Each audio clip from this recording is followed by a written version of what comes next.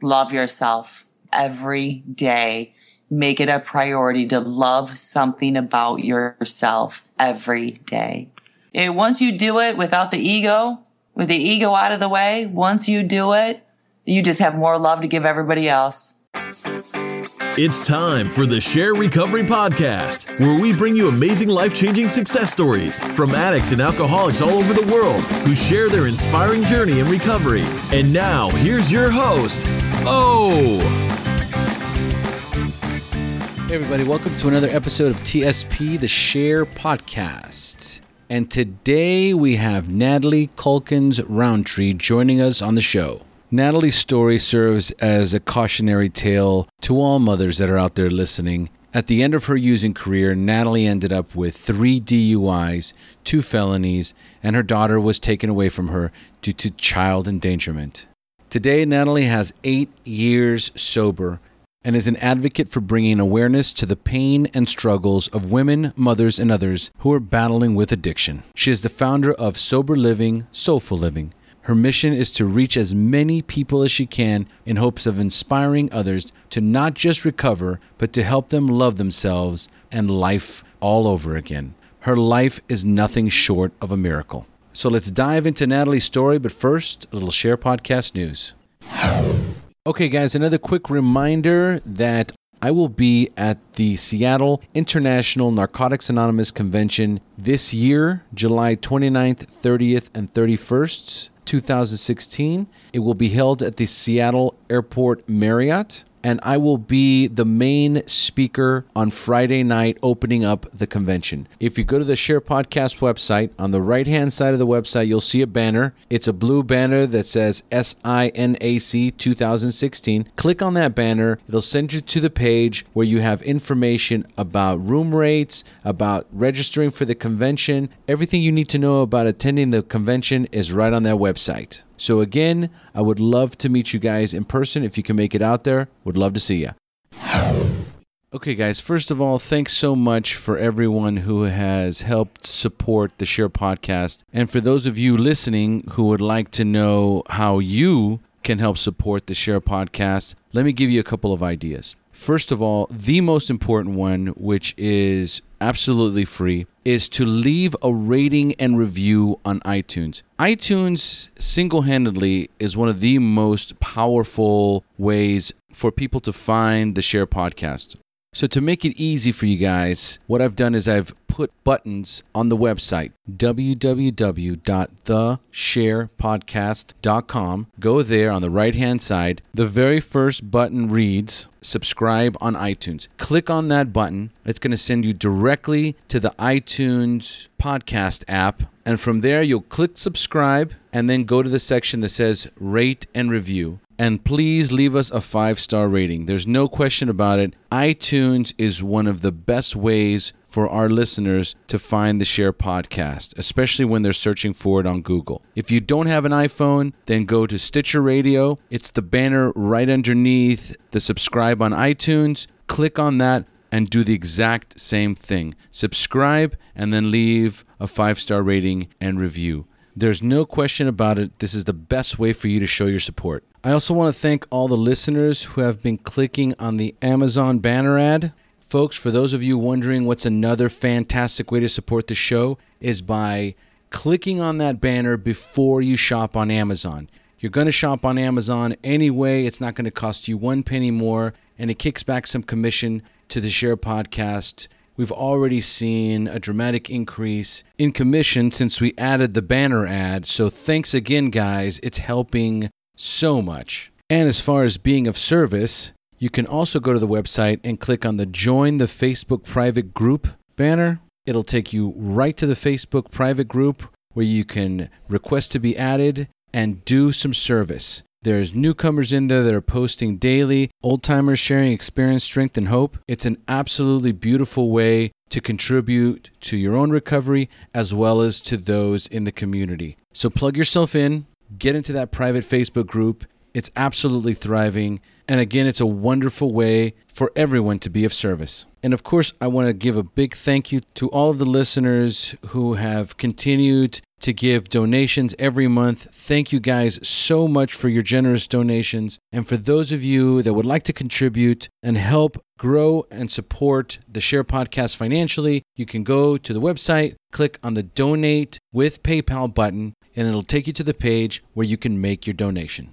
And for those of you that use Sober Grid or are looking for an app on their phone where you can find meetings, have a sobriety calculator, connect privately with members of your local recovery community, or when you travel, connect with members in recovery in order to find a meeting, then you might as well join the private alumni group for SHAIR Podcast listeners. So go into the Sober Grid menu once you've registered. Scroll down to where it says Alumni Group, click on Add Group, and type in SHAIR, and the SHAIR Podcast Alumni Group will pop right up. And for those of you who would like to know which are the most popular podcast episodes, there is a banner on the right-hand side of the page as you scroll down that says Most Popular Podcast Episodes. Click on that banner, and it will take you to the page that features the most popular podcast episodes based on listener feedback and number of downloads. And for those of you who would like a list of all the books that have been recommended by our guests, go to the right-hand side of the website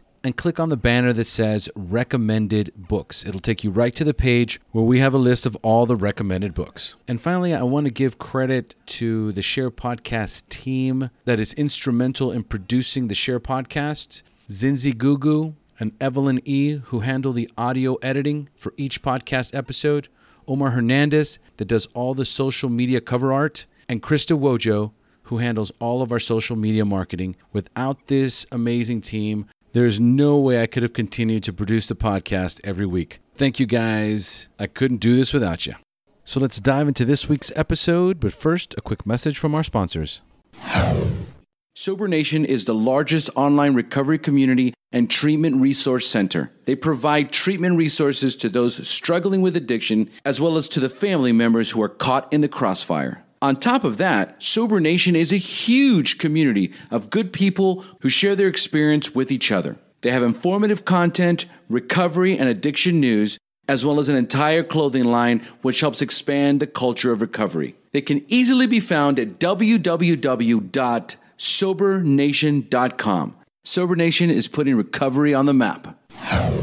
And finally, would you like to receive the most popular AA daily devotions free in one distribution? Transitions Daily delivers daily devotions from the 24 hours a day, AA Thought for the Day, Daily Reflections, Big Book Quote, Just for Today, As Bill Sees It, plus more. You can get our distribution daily via email, private Facebook group, or Twitter. Go to dailyaaemails.com for more information. And don't forget to share dailyaaemails.com with friends in meetings and with sponsees in recovery.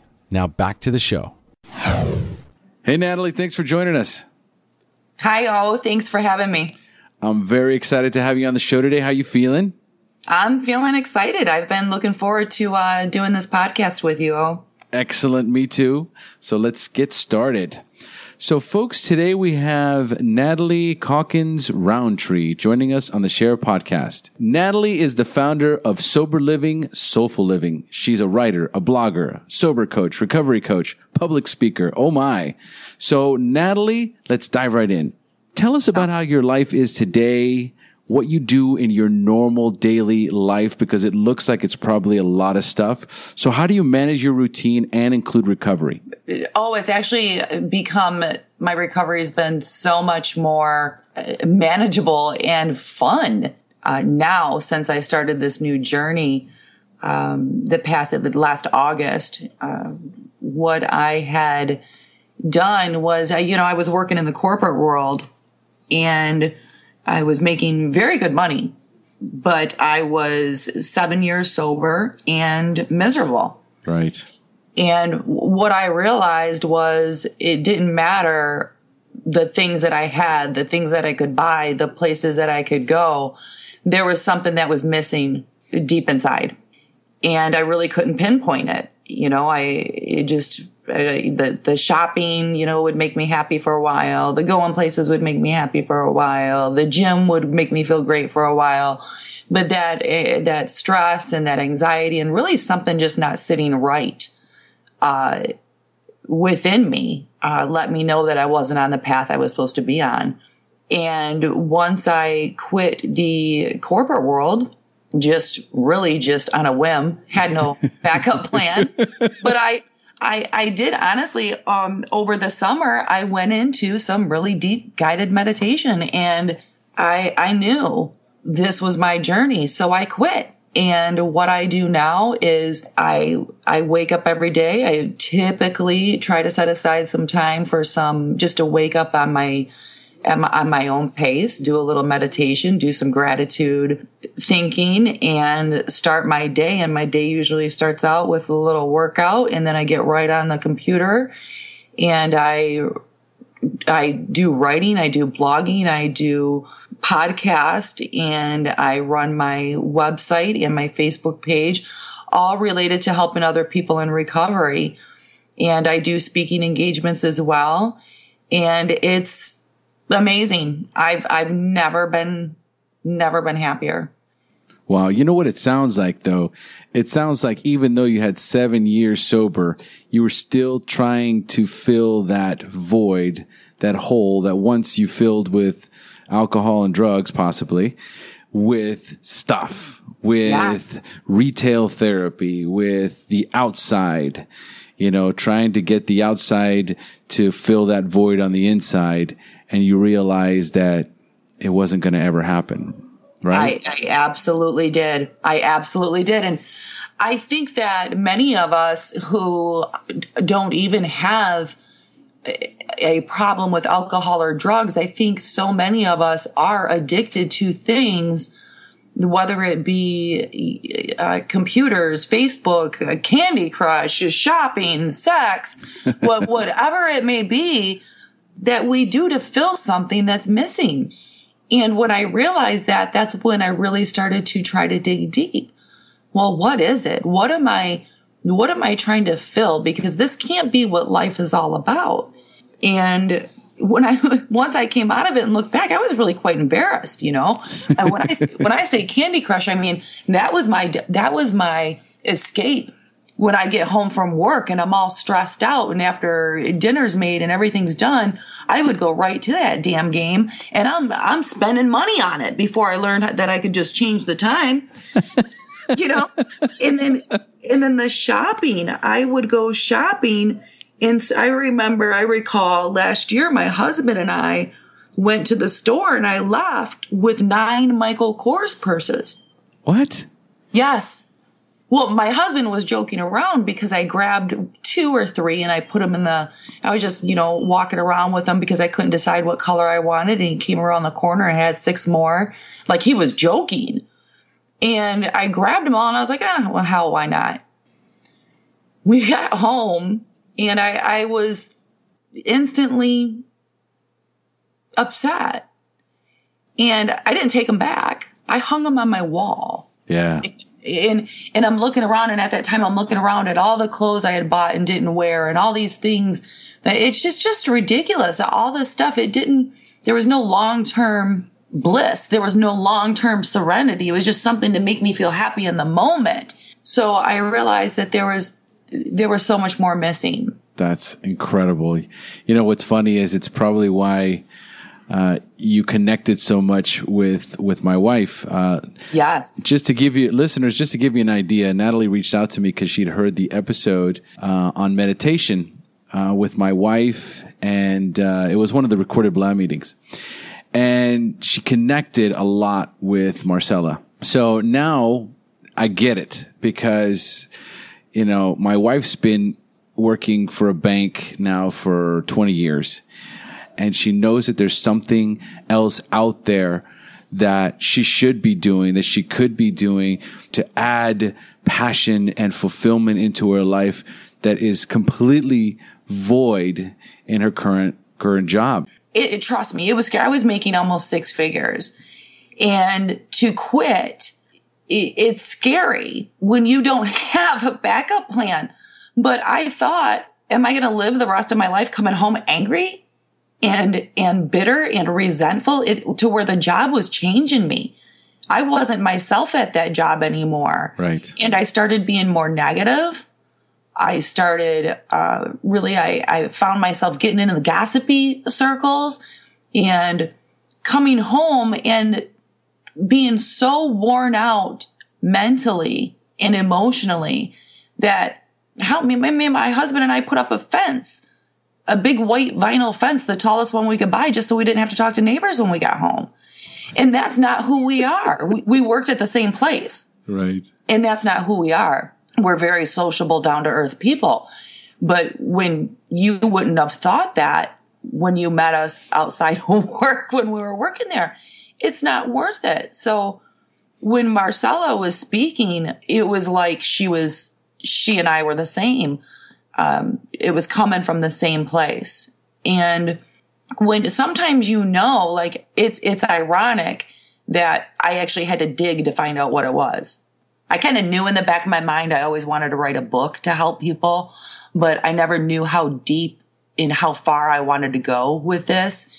But the second I thought of it, the inside of me, it was like my soul just started dancing. And I could not ignore that feeling. I knew. And then, we pick up on so many signs in our life, or maybe it's people call it intuition or coincidences. There's so many things that happen in our life that keep pointing us to the path that this is what you should be doing. This is what you should be doing. And we suppress it because I don't have time for that, or I can't afford to do that, or I won't be good enough, or people won't like me, or what if I fail, or I'll think about that later, and then later never comes. So at 42 years old, with the tools that I have and the hole that I've come out of, I couldn't go another day without helping other people get to where I am now with sharing the tools that I use, or even just my story alone to give hope and inspiration. So now that we're all jacked up here, I feel like I had 3 cups of coffee. So I'm ready. So let's just dive in here. I know that we connected on the meditation side. So right. I want you to tell us about what you do on a regular basis to maintain your spiritual condition, that conscious contact with a higher power. My conscious contact with my higher power is actually through the meditation in the first and foremost, but then it's just living right. I have to take inventory constantly. And that is so important. Taking an inventory on the way that we speak to one another, our every action. And I'm not too hard on myself. We all make mistakes. We all say things we wish we wouldn't have said. I've even posted things that I've taken down minutes later, like, don't go there.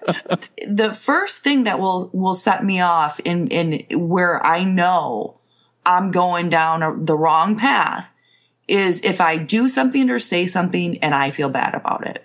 So I'm constantly checking myself through that. I do a lot of reading.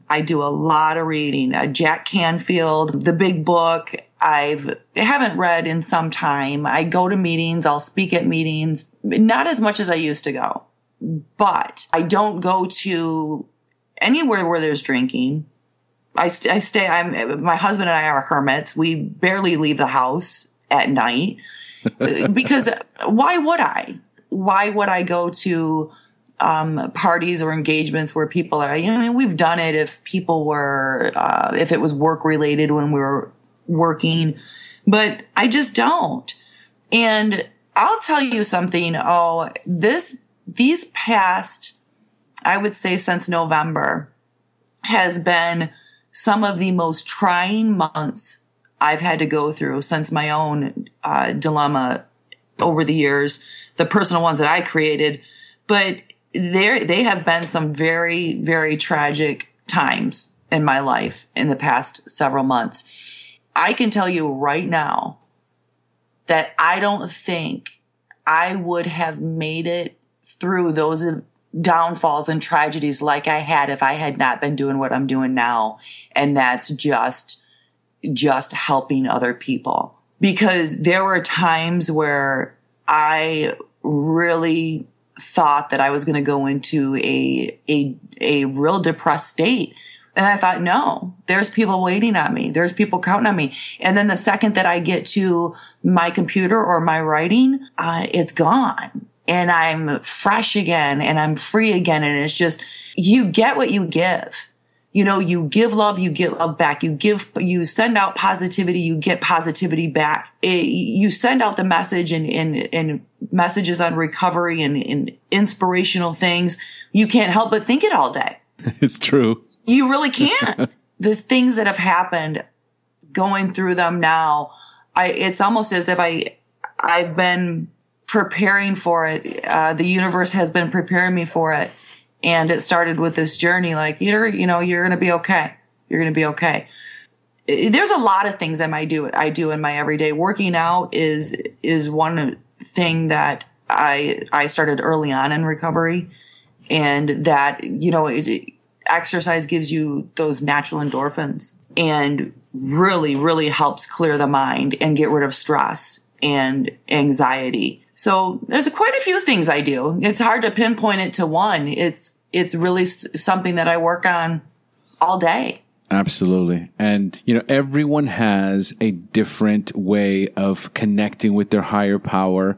And that's why I asked the question, because as we get more clean time, as our foundation becomes more firm and more planted, and it's something that we can count on, then we've already established a way of connecting that works for us. Yes. But in the beginning, we're lost. Praying, meditating, just finding a moment to be still, to look for the answers on the inside. It's all mumbo jumbo, woo woo stuff that in the beginning you cannot connect with. And those of us that have established clean time, we have these routines. So when I ask a question, and the newcomers are listening, they're like, oh, I can do that, or let me try that, or I can take the pressure off myself because, I'm putting too much pressure on myself to come up with something, and it's not that complicated. It's not. And the thing is too, the pressure on, this is one thing that I did. This was a court appearance for my daughter when we were in a custody battle. And I know I'm jumping ahead a little bit, but I just want to give you the scenario of where we were. The judge asked, or the prosecuting attorney asked me a question. He asked me about the steps. He was asking me about the steps in AA, making amends. And he said, well, did you make amends to this person right here? And he pointed to my daughter's father. And I had been 1.5 years into the program. And I said, I don't rush my recovery. Don't you try to rush it. Are you kidding me? Seriously, my God. Like, who are you to tell me how long, where I should be at one point in my recovery? I was just proud I didn't drink that day. And that's one thing, I learned that real quick. I did that right from the beginning because there was so much pressure from, well, what are you doing now? What have you done? How many meetings? How many this? How many that? I was going to meetings five times a week then. And I was like, everybody needs to slow down. I mean, obviously I'm not good at listening to rules. I can prove it, but we don't have to rush ourselves. What's good for me in my pace may not be good for someone else. And you hit the nail on the head. We're so lost in the beginning. Even though I had believed that there was a higher power, I didn't know who it was. I didn't know what it was. So even though I surrendered, I had no clue who or what I was giving that control to, who or what I was letting everything go to or praying to. I grew up Catholic, but I questioned everything. I lost faith in I was questioning every religion. I was lost for years in recovery. Yeah, I was sober. Yeah, I was praying. Yes, I had a higher power, but I didn't know who it was, what it was, until I started really searching and seriously searching and did the disciplined, guided, it has to be very guided meditation. And I was like, wow. Some people don't need it. I did. I just happened to need it. But once I found what it was for me, it's life-changing. Nothing will ever be the same. Absolutely. Natalie, tell us, how much clean time do you have, and when is your anniversary date? My anniversary date is May 8th, 2008. Almost 8 years. So we're looking at 7 years and 10 months, just around, a little over. Yeah, May's my anniversary too. So is it? Yeah, I just interviewed somebody. My last interviewee was in May too. Crazy. That's wild. Lots of May. A lot of and a lot of people in December and January.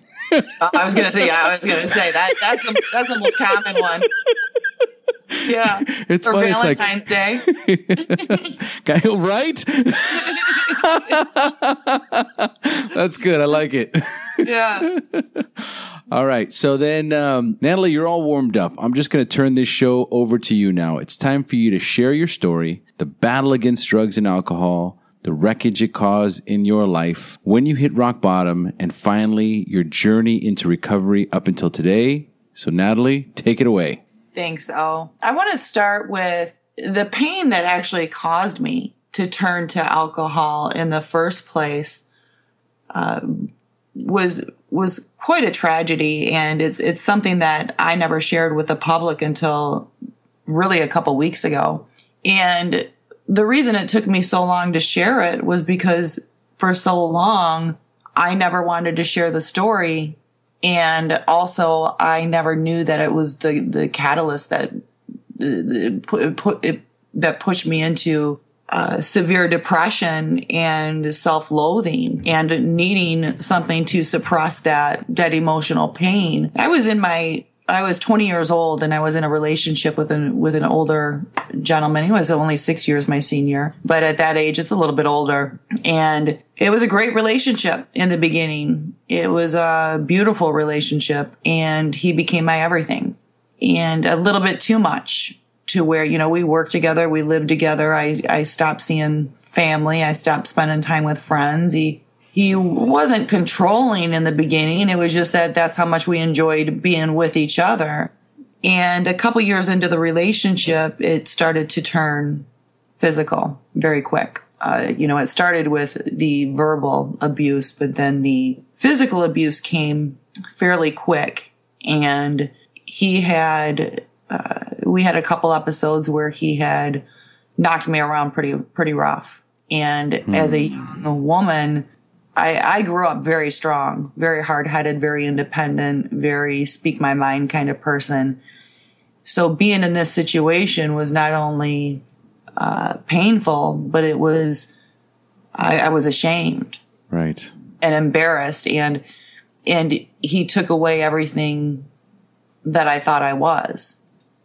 So I held it in, and I stayed with him, just really not knowing where else to go, and had felt nobody else would want me, and that's how he made me feel and believe it. And it was after the second episode, shortly after the second episode of the abuse, I found out I was pregnant. Ooh. Yeah. And we were happy at first. In my mind, you always think you're like, those women think having a baby will save everything. I was one of those. Right. I thought this is going to turn him around. This was a guy who pampered me like you wouldn't believe in the beginning of the relationship for the first year and a half. He'd wash my hair. He'd make me dinner in the middle of the night. He did all the cooking. He did all the cleaning. He did all the laundry. He would buy me things to no end. He was always surprising me. Treated me like a princess. So when I got pregnant, I thought this is going to be the turnaround, because he was really happy. I was about 4 months along when we got into an argument, and I had ended up on the floor at one point, and I got up off the floor. He was kicking me pretty hard. Oof. I managed to make it up off the floor, and when I stood up, he threw me on the bed and went at my stomach like it was a punching bag. Oh. And I knew at that moment, I could barely breathe. I could barely speak. I couldn't look at I was completely 100% shattered, broken. And I said to him, if anything ever happens to this baby, I will never forgive you. About 2 weeks went by. Actually, yeah, it was about 2 weeks went by. I knew, I could feel it. I knew I wasn't pregnant anymore. Oh, man. It's like I felt leave. And we were at a friend's house. We like to play poker a lot, like to socialize with his friends a lot. And we were at his friend's house playing poker, and I started bleeding really heavy. And he rushed me to the hospital, and we found out that the baby was no longer had a heartbeat. And we were scheduled to go in the next morning for a DNC. And before that happened, the doctor told me if you do miscarry at home before the DNC in the morning, to save it and bring it in so we can test it and see what happened. Oh, wow. And I had miscarried that night at the house, or at the apartment. And I asked him to go into the bathroom and save it, to put it in, to put the baby in something so that we could take it to the hospital so they could test it. And I went into the bedroom, and the separate guest bedroom, and I fell asleep, cried myself to sleep. And the next morning I woke up and realized he did not save the baby. He actually flushed it down the toilet. Oh, man. Yeah. So that was 22 years ago. And I just shared that story with my father last year. So I held on to that for 21 years, even into my sobriety. I had shared it with one or two friends throughout the years. One or two, that was it. But after that had happened, I left him. And, it took me a couple weeks because I was really just a walking shell of a person for a couple weeks. I ended up leaving him. He went after me again, and I called the cops. It was on Thanksgiving, 2 weeks after I lost the baby. And he went to jail. Nobody knew about the incident with the baby. I think I was protecting him still. And after that, after I left him and got out of that relationship, I started drinking pretty heavy. Absolutely. I was only a social drinker at that point, and I didn't drink that much. We did when we had friends over and went places, but I started to numb the pain with alcohol, and then I got a bartending job, and now it's alcohol all day, every day for free. Even when I wasn't working, I was up there hanging out with friends, and I just really kept pushing it back. I didn't want to think about it. I didn't want to deal with it, and that was my way of coping. But I got into a relationship. This is when I met my daughter's father about a year after that. And he was similar to this man in a lot of ways, even looked like him. As sick as it sounds, I actually picked a person who looked like him. Doesn't make sense, though. It is. And it definitely was. It definitely was a pattern. And even though I love this new man, the similarities were frightening. And not only that, he was a man, and I kept my distance. I had so many walls built up.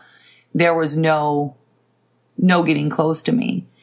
And my drinking became a problem in the relationship. Even he was a heavy drinker too, but he would get to a point to where he'd like, okay, we need to quit. And he'd quit. And I'd keep drinking, and I'd hide it. And this would go on for months. I'd hide it all over the place thinking I had him fooled. Well, I ended up getting pregnant with him. And I was terrified. Absolutely terrified. Of course. Absolutely. It's almost like I shut him out, of even, we were living together at the time, and I shut him out, and I kept my distance, and I wasn't drinking, once I found out I was pregnant, but I really, it was hard to look at him. I was just terrified. And he knew nothing of the past relationship. He did. Oh, he did. Yes, he did. He did. Now, I don't recall if I ever told him the extent of it or not, if I ever told him that part of the story. I may have, I don't think I did, but he knew that he was abusive. He knew that it ended because of physical abuse. Our relationship ended this relationship ended when I was 3 months pregnant with my daughter. And I stayed sober throughout her pregnancy, except one time. 4th of July, I was up north with my sister and her husband and their family, and everybody was drinking. And I was July. She was born in September, so I was about 7 months along. And I went into the cabin by myself to go to the bathroom, and I went into the fridge and grabbed a beer. And I thought, just one. I just want one. It's the taste, and it's cold and whatnot. And I drank it. And I think I drank that, and I didn't stop and take a breath. Went down so fast. And then I opened up another one, and I drank another one. So after the second beer, and I really drank them in a matter of 2 minutes because I was afraid somebody was going to come in and catch me, I went into the bathroom, and I was scared as hell. I was terrified because I knew right then how big the problem was, because now I'm putting my daughter's life in danger, and she's not even born yet. And I didn't drink again for the rest of the pregnancy, but I did end up drinking fairly quickly after she was born. As a matter of fact, the day after she was delivered, a couple relatives of mine brought me up at the hospital. They brought me a gift, and it was a 5th of vodka. And I said, well, hell, why not? Let's start now. And I opened it up and made us drinks. And mine was one of them, and it was pretty damn strong. And I drank it right there in the hospital the morning after she was born, the day after she was born. And it didn't sit well in my stomach, but I liked it. And I went outside and smoked a cigarette, and I knew I was in trouble. Oh, yeah. I knew I was in trouble. I got back together with her father a couple days after she was born. I called him to tell him and invite him to come meet her. And he did, and he really never left after that. We were together for about a year and a half. And the relationship just was not going to work. I was not healed yet. I never went through any type of healing process. He had his own demons and issues to deal with, and the drinking was a big problem, a huge problem. As a matter of fact, the day he moved out of the house, he had pulled out all the bottles that I hid around the house that I thought were hidden around the house, and he set them up on the kitchen table, which was a nice sized kitchen table, and the bottles covered it. Yeah. Literally covered it. I still couldn't quit. I moved out of the house too, and my daughter and I moved into an apartment for a while, and there's where I got my second DUI. My first DUI came after the first relationship ended. The second DUI came after this one ended, and still I refuse to get help or try to stop, because those DUIs were not my fault, of course. No. That cop was just looking for someone to pull over. The guy in my car shouldn't have opened up the passenger door and puked on the road in the middle of a harbor. Gosh, he should have known there was a cop car behind us, right? Right. So, huge denial. And not only, it's just wanting to still drink. I didn't want to face. Now I'm facing a lot more pain and facing a lot more of my mistakes and shame and guilt and regret. And nobody wants to look at that shit. So I continued to drink. But I was still successful. I was a functioning alcoholic. I took care of my daughter and I very well. I was in the mortgage business for 12 years. Mm-hmm. And I provided for us very well. We rarely went without anything that I wanted for us. And I bought a brand new condo. It was on a golf course. It was beautiful. I picked everything out, it was brand new. The complex had just went up, and I was buying new cars and I was buying us clothes all the time and still unhappy. And I kept trying to curb that drinking.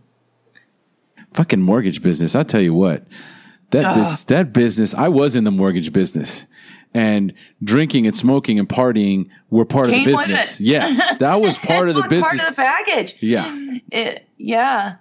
And so, no, I didn't have any problem providing for us, but I was still empty. I was still very empty to where it would be those moments where, oh, when I get this car, I'm going to be happy. Or when I get this condo, I'm going to be happy. Or when I make this much money, I'll be happy. I remember moving into the condo and, I was so excited. I couldn't wait. And we'd drive by it all the time. My daughter was like 4 or 5 at the time. And we'd drive by it and watch the progress. And I couldn't wait to move in. And at this point, I had dropped liquor. I wasn't drinking liquor anymore. I had switched to beer because I thought, I'll really be able to control it. I was drinking. I remember waking up and finding 16 cans of beer on the kitchen counter and wondering who the hell came over and drank with me. And no one did. It was me. And I couldn't figure out why I was gaining weight. And I even had a breathalyzer on my car. And what I would do was I would sit down in front of a computer at night and type in like the blood alcohol content calculators, like with my body weight and with me being female, how many beers can I have till this wears off so I can blow in my car and start it in the morning? Oh, wow. Oh, yeah. I had it down to a science. Never failed one. Man, you might be an alcoholic if. Right. Jesus. Yeah. And, I had it down. So actually one time I did fail and I had a landscaper blowing it for me and I got to work before it went off again because it worked on the corner. And he didn't speak English either. So I had to show him how to do it. And he looked so confused and like whatever. He's like, I'll do it if you just quit trying to scream at me because I don't understand your language. Priceless. So yeah, we do anything. Wow. And then, so I remember sitting in the condo once. I was like a week into our first week living there, and I was sitting on the couch, and by this time I'd switched to wine because I hated wine, absolutely hated wine, and I thought, well, I'll drink less then. Okay. I just had worse hangovers because wine hangovers suck. And I remember sitting on the couch and just bawling my eyes out because I still wasn't happy. Nothing was making me happy, and I still couldn't not drink. I always told myself, I'll quit when she's 3. I'll quit when she's 4. I'll quit when she's 5. I'll quit when she's 6. And about 6 months before my 3rd DUI, I was done. I was so desperate, and I couldn't go to my family for help because I had hid it from them for so long since the last DUI. Right. I had hid from them how bad I still was and how much worse I was getting. About 6 months into it, 6 months before my 3rd DUI, I called my father, and my father and I are very close. And I called him, and my intent was to ask him for help. And I couldn't do it. I was too ashamed. May 8th, 2008, I was at work in the mortgage business. And I never drank during the afternoon.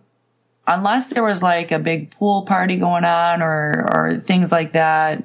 Or if I didn't have my daughter and a bunch of us were hanging out at the pool at the condo complex.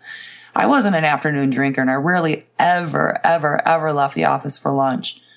But one day a friend comes in who's actually in the mortgage business too, and then another friend. And before you know it, we're all going to TGIFs, and I'm ordering like the beers that you would get on spring break, that might as well come with, the hose. Just tip me upside down. They were that tall. And I drank 3 of them, which was a lot of beer. They were the tall ones. We went back to the office, and my boss had a 5th of Jack Daniels in his office. He never drank during work either, but here comes Natalie. ready to drink some more. So I got back to the office, and I don't recall what time we got back there, maybe about 2 or 3. And I only worked till 5. And I opened up a bottle and started pouring everybody some drinks, which was only a few people left there, but they didn't get as much as I did. I poured mine really strong. I mean, like a splash of Coke strong. And it was almost 6 o'clock. And I had to pick my daughter up from the after school program. She was 8 years old at the time, and it was about 2 miles away. And my condo was about 3 blocks from her school. I knew I shouldn't pick her up. I knew I was drunk. And actually at this point, Owen, no one rarely believes me, and that's okay. From my second DUI to my third, I didn't drink and drive. I drank at home. I like to drink at home, and I like to drink alone. I kept people at a distance. I didn't get into relationships. I didn't go out. I rarely ever had a sitter for her. I liked drinking by myself and in the comfort of my own home. Yep. But this day I didn't. And I called a friend of mine who had just left. He actually lived in the same condo complex. He was at lunch with us. And he had just left, and I kept calling him to come back and get me. And I couldn't get through to him. Turns out he was on the phone with one of his supervisors. So I started panicking because it's almost 6 o'clock and I got to be there. So I left. I went and picked her up, and I left the parking lot. I remember wondering why the staff didn't say anything to me about my breath, because I knew, or how I was walking, or what I looked like, because I knew I was a mess. I put my daughter in the passenger seat in the front.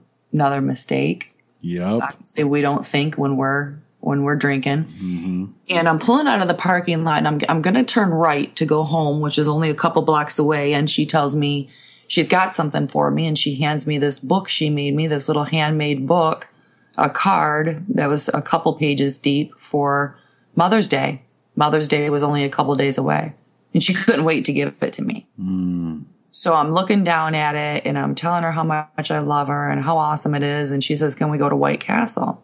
She's been manipulating me since she came out of the womb. So I was like, okay, I'll let her when it's convenient for me, because I didn't want to go home and make dinner drunk. Plus, White Castle when you're drinking is the bomb. I know, right? I'm like thinking snack time and then bedtime. So I take a left, and I get to White Castle, which was about maybe a half a mile down the road, and I'm ordering. And as I'm ordering, an officer comes up to the window, and he backs up. He's like, I remember he said a couple swear words, and he's like, I could smell you from my car. Oh, man. He called for backup, and they had me try to do some test, and I completely failed.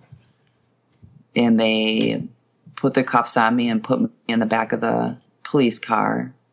And this is an image that will never, ever, ever leave my mind. Was seeing my daughter in front of me. I'm sitting in the back of the police car and watching her talk to a police officer and bawling her eyes out.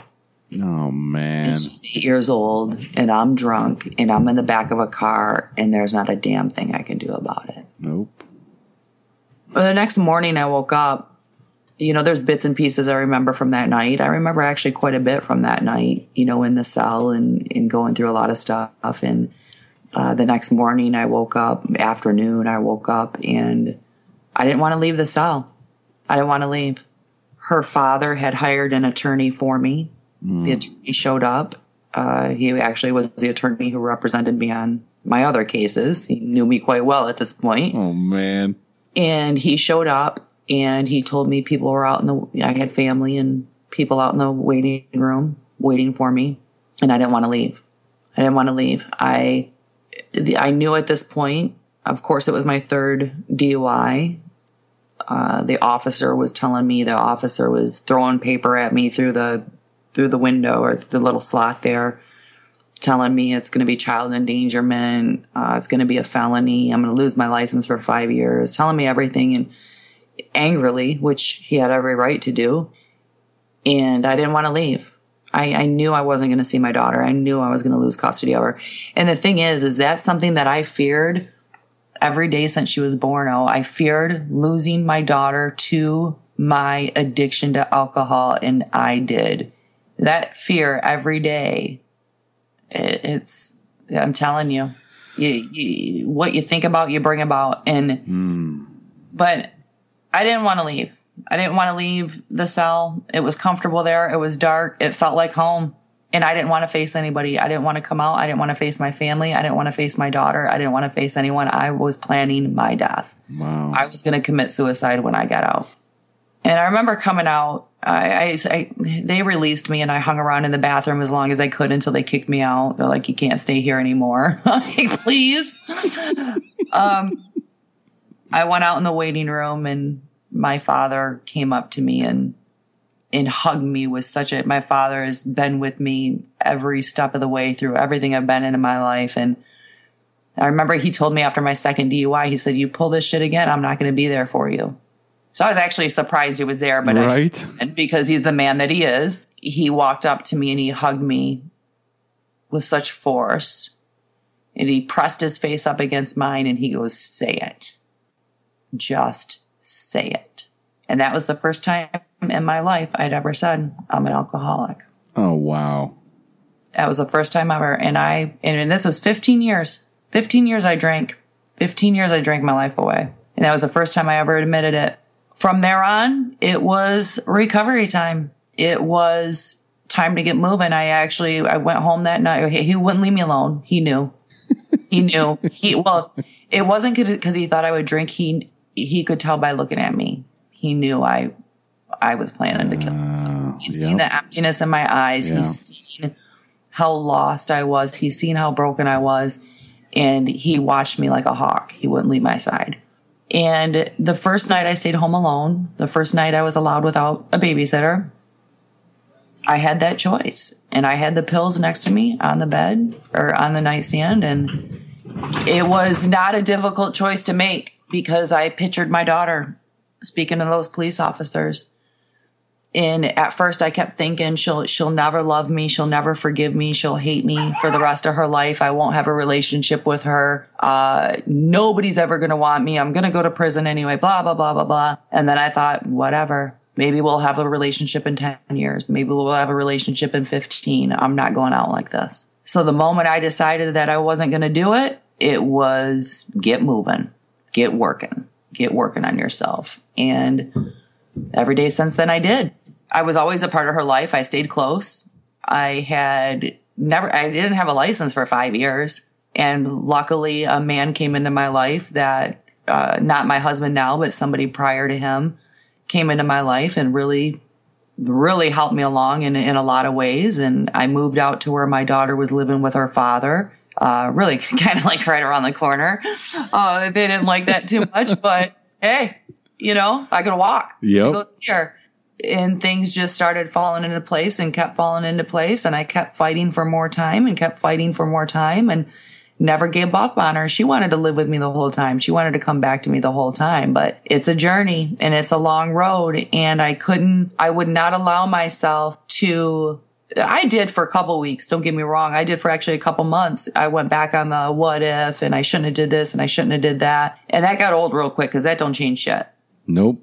All that did was stop me from moving on and becoming the person that I am today and being a better mother for her, being a mother that she deserves to have. So I really continue to work on me and work on really one moment at a time. I would not look any further ever than one moment at a time. And it wasn't just on the not drinking. It was on the pressures of how am I going to get here? How am I going to get there? Where am I going to work? What's the future going to look like for me and my daughter? Will I ever get more time with her? I couldn't play those games in my head. I wouldn't allow myself to go there. And it really brought me so much peace in the beginning. There was no other way for me to get through it.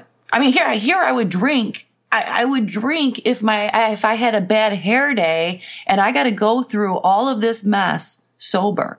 I have to go through all of this new pain that not only I caused, myself, but that I caused my daughter. Yeah. I have to deal with all of this sober. So that was my main focus for years. And I eventually got custody of her back. 100%. 100% full legal custody. I had been to court so many times. Oh, I drafted the final document and the court accepted it. Wow. Yeah. And it was what she wanted. And it's funny because if you would have asked me in the very beginning, keep in mind, I'm dealing with an ex.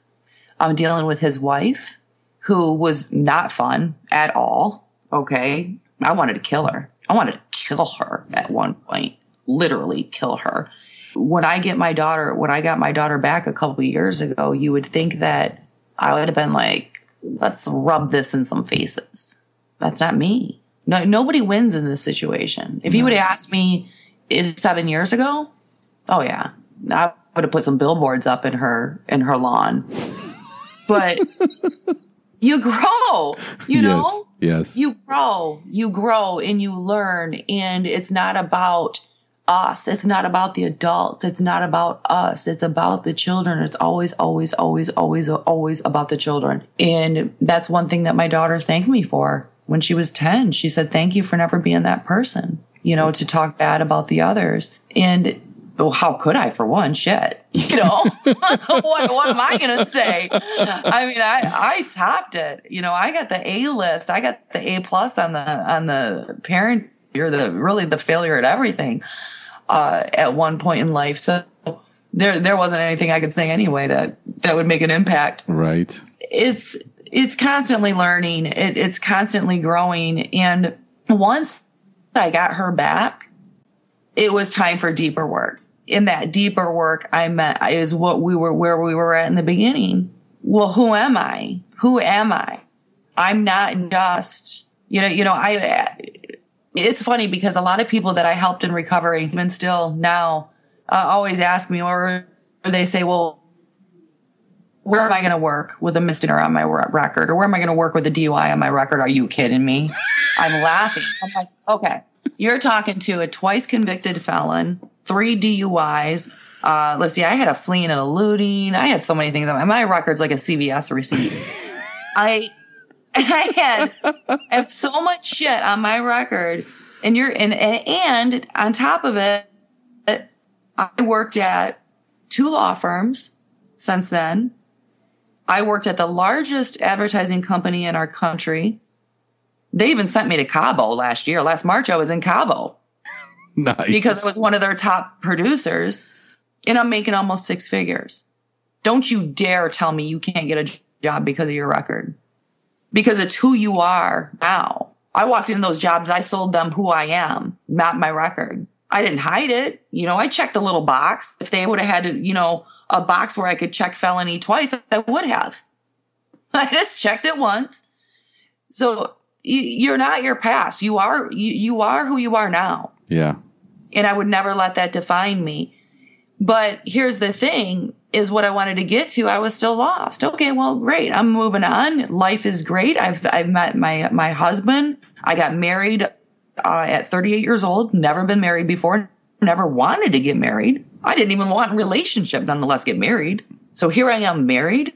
I have a wonderful husband. I have my daughter. I have everything I want, and I'm still not happy. What was making me not happy? I didn't know who I was. I still didn't know who I was. And that's where the last summer came in. I can't have all this and not help people. This is what sits right with me. This is what, like that light up in your face you got when you heard that pod or thought about doing the podcast. That was it. This is my journey. This is what it was all for. It's got to be for something, right? Right. Absolutely. And that's where I am today. Oh, my God. Natalie Calkins Rountree, ladies and gentlemen. What a story. Goodness gracious. I mean, it's just powerful. There's so much. I felt like I just went through an entire roller coaster ride with you. And you know what? It's funny because you threw some other stuff in there and it's so condensed. There's so much more. There's so much 15 years of absolute just chaos. And I get it. I totally get it. I can totally relate. And And, I've got other questions for you. But first of all, here's what I was hoping that you were going to get to it.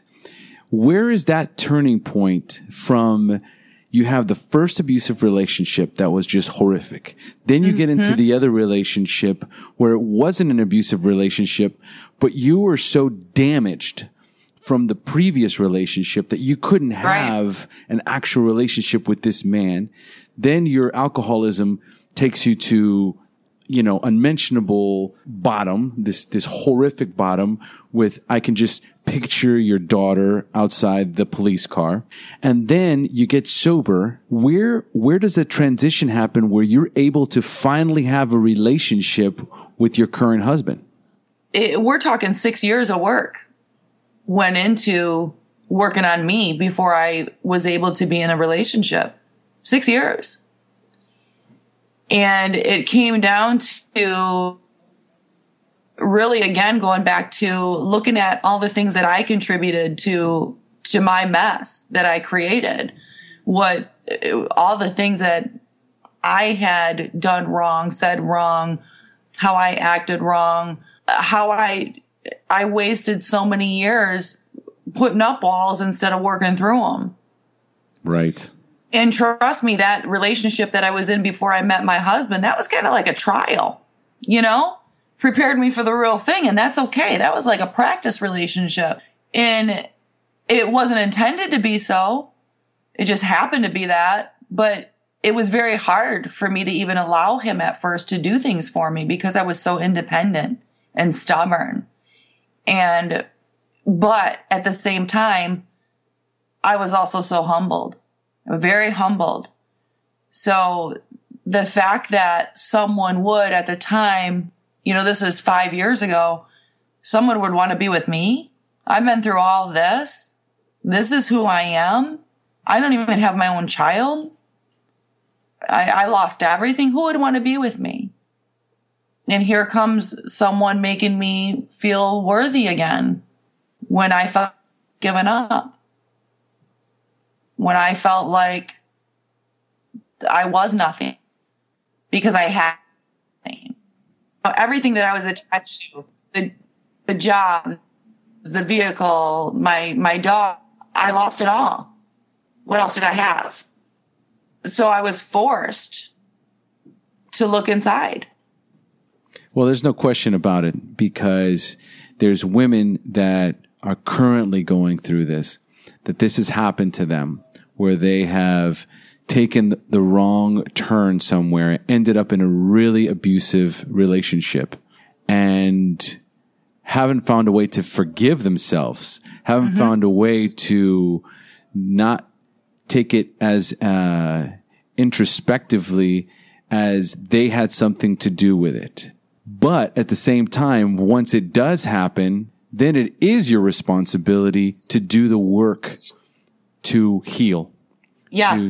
To not only protect yourself and get out, but to heal afterwards. Correct. And that's what we have to really, really, really stress the importance of. No matter what we do or what we say, no, it's not okay. It's not okay. I'm a feisty little critter. And sometimes, I did, push his buttons. Did I ever lay a hand on him? No. Did I ever say anything to make him feel bad about himself? No. So what I did was I really realized over time that this was this own man's insecurity. This was his own lack of self-worth. Yeah. That made him do that. But you don't see that when you're in it. But at least give yourself the opportunity to get out of it, to look at it from a clearer perspective. Because once you're out of it and you heal, and healing will take different time for different people. And it took years for me. But once I was able to look back and say, you know what? He was the weak one. He was the insecure one. He was the one who felt like he was going to lose everything. You can't blame yourself for not seeing it when you're in it. I loved him. Shit, I still loved him after. Right. I still seen him a few times after we separated and we're living apart. That's what love does to you. It blinds you. Well, no, love doesn't blind you. Pain. That pain does that to you. Yes. But it's always about them. Yeah. Just like bullies or people who are negative to you or people who say bad things about you in any way, shape, or form, anybody who treats you wrong, it's about them. That's true. Not you. Yeah. And if they don't change, bye. I cut people out so quickly. I don't stick around. I don't stick around for negativity. I don't stick around for games. Nothing. It's not worth it. I'm here in this human experience for a short time. Yeah. And if so, and that's what it is it's growing and learning and just building your self-worth back up and not looking back and not beating yourself up. What for? Yeah. What for? You were in it. It happened. It hurt. You heal and you move forward. It takes time. Well, I think that's the tough part too. It's just that there's that overnight or that sense of being so lost that you just feel overwhelmed with the thought of even going through the process of healing. And then on top of that, it's like, where do I begin? Where do I start? How do I do this? Mm-hmm. And for many of us, thank God we were alcoholics. Right. Because for so many, the only other option is to go to therapy. And for people that can't afford it or don't know, being able to trust someone that, again, putting their trust in someone else. Exactly. Like, how difficult is it to do that? Yes. And it's very, very hard to open up to, people find it very hard to not only open up to a stranger, but somebody who hasn't been through it. Right. I was ordered to therapy. I was ordered to I was in outpatient. I was in AA. I had to go to counseling. I had to do everything. And I would still find myself on the weekends going to the bookstore, practically on my hands and knees, looking for a book written by a woman that had been through all of this same shit that I had been through. Yeah. Just so I had someone to familiarize myself with, just so I had someone who can tell me, yes, I did all this too, and you're going to be okay. And I didn't have that. That's the person I'm going to be for people out there now. Yes. And you don't have to go as deep as I did. You don't have to get the 2 felonies. You don't have to get the 3 DUIs. Here's we need someone who's been through it. And it's hard to trust people. And who can you trust more than somebody who's going to say, did that. Yep. Here I am. I'm going to be vulnerable so I can show you, so I can help you. And that's what we do for each other. That's where vulnerability is very powerful and very beautiful in the way that people help each other heal. And we cannot, like you said, we start thinking, where do I start? What do I do? Where do I start? You can't do that to yourself. Well, where am I going to start? What am I going to do? How am I going to do this? You just keep taking one step forward. As long as you're still moving in the right direction, don't rush yourself. Don't rush yourself. Well, the good news is that there's so much information now. You get on Google and you type in whatever's going on in your life and answers come. And there's just no question about it. The internet is loaded with information. Yes. And ultimately, it's going to guide you to a support group because really you need a support group of like-minded people, women that have been through this same situation. If you're a man, men that have been through this situation, you need to be able to connect with people that have felt the same pain and have been lost in the same forest that you have been lost in. And, yes. and that's the most important thing. And there's no question about it, Natalie. Your story for women out there, there's so much about your story, about being abused, about being a mother, about losing a child. It's just it's just a gamut, a list, a laundry list of things where, well, you don't understand. Well, try me. I probably do. So why don't we tell the listeners, how they can reach out to you, how to find you, your website, your videos, how do we get a hold of you? My website is soberlivingsoulfulliving.com. And my Facebook is facebook.com, soberlivingsoulfulliving.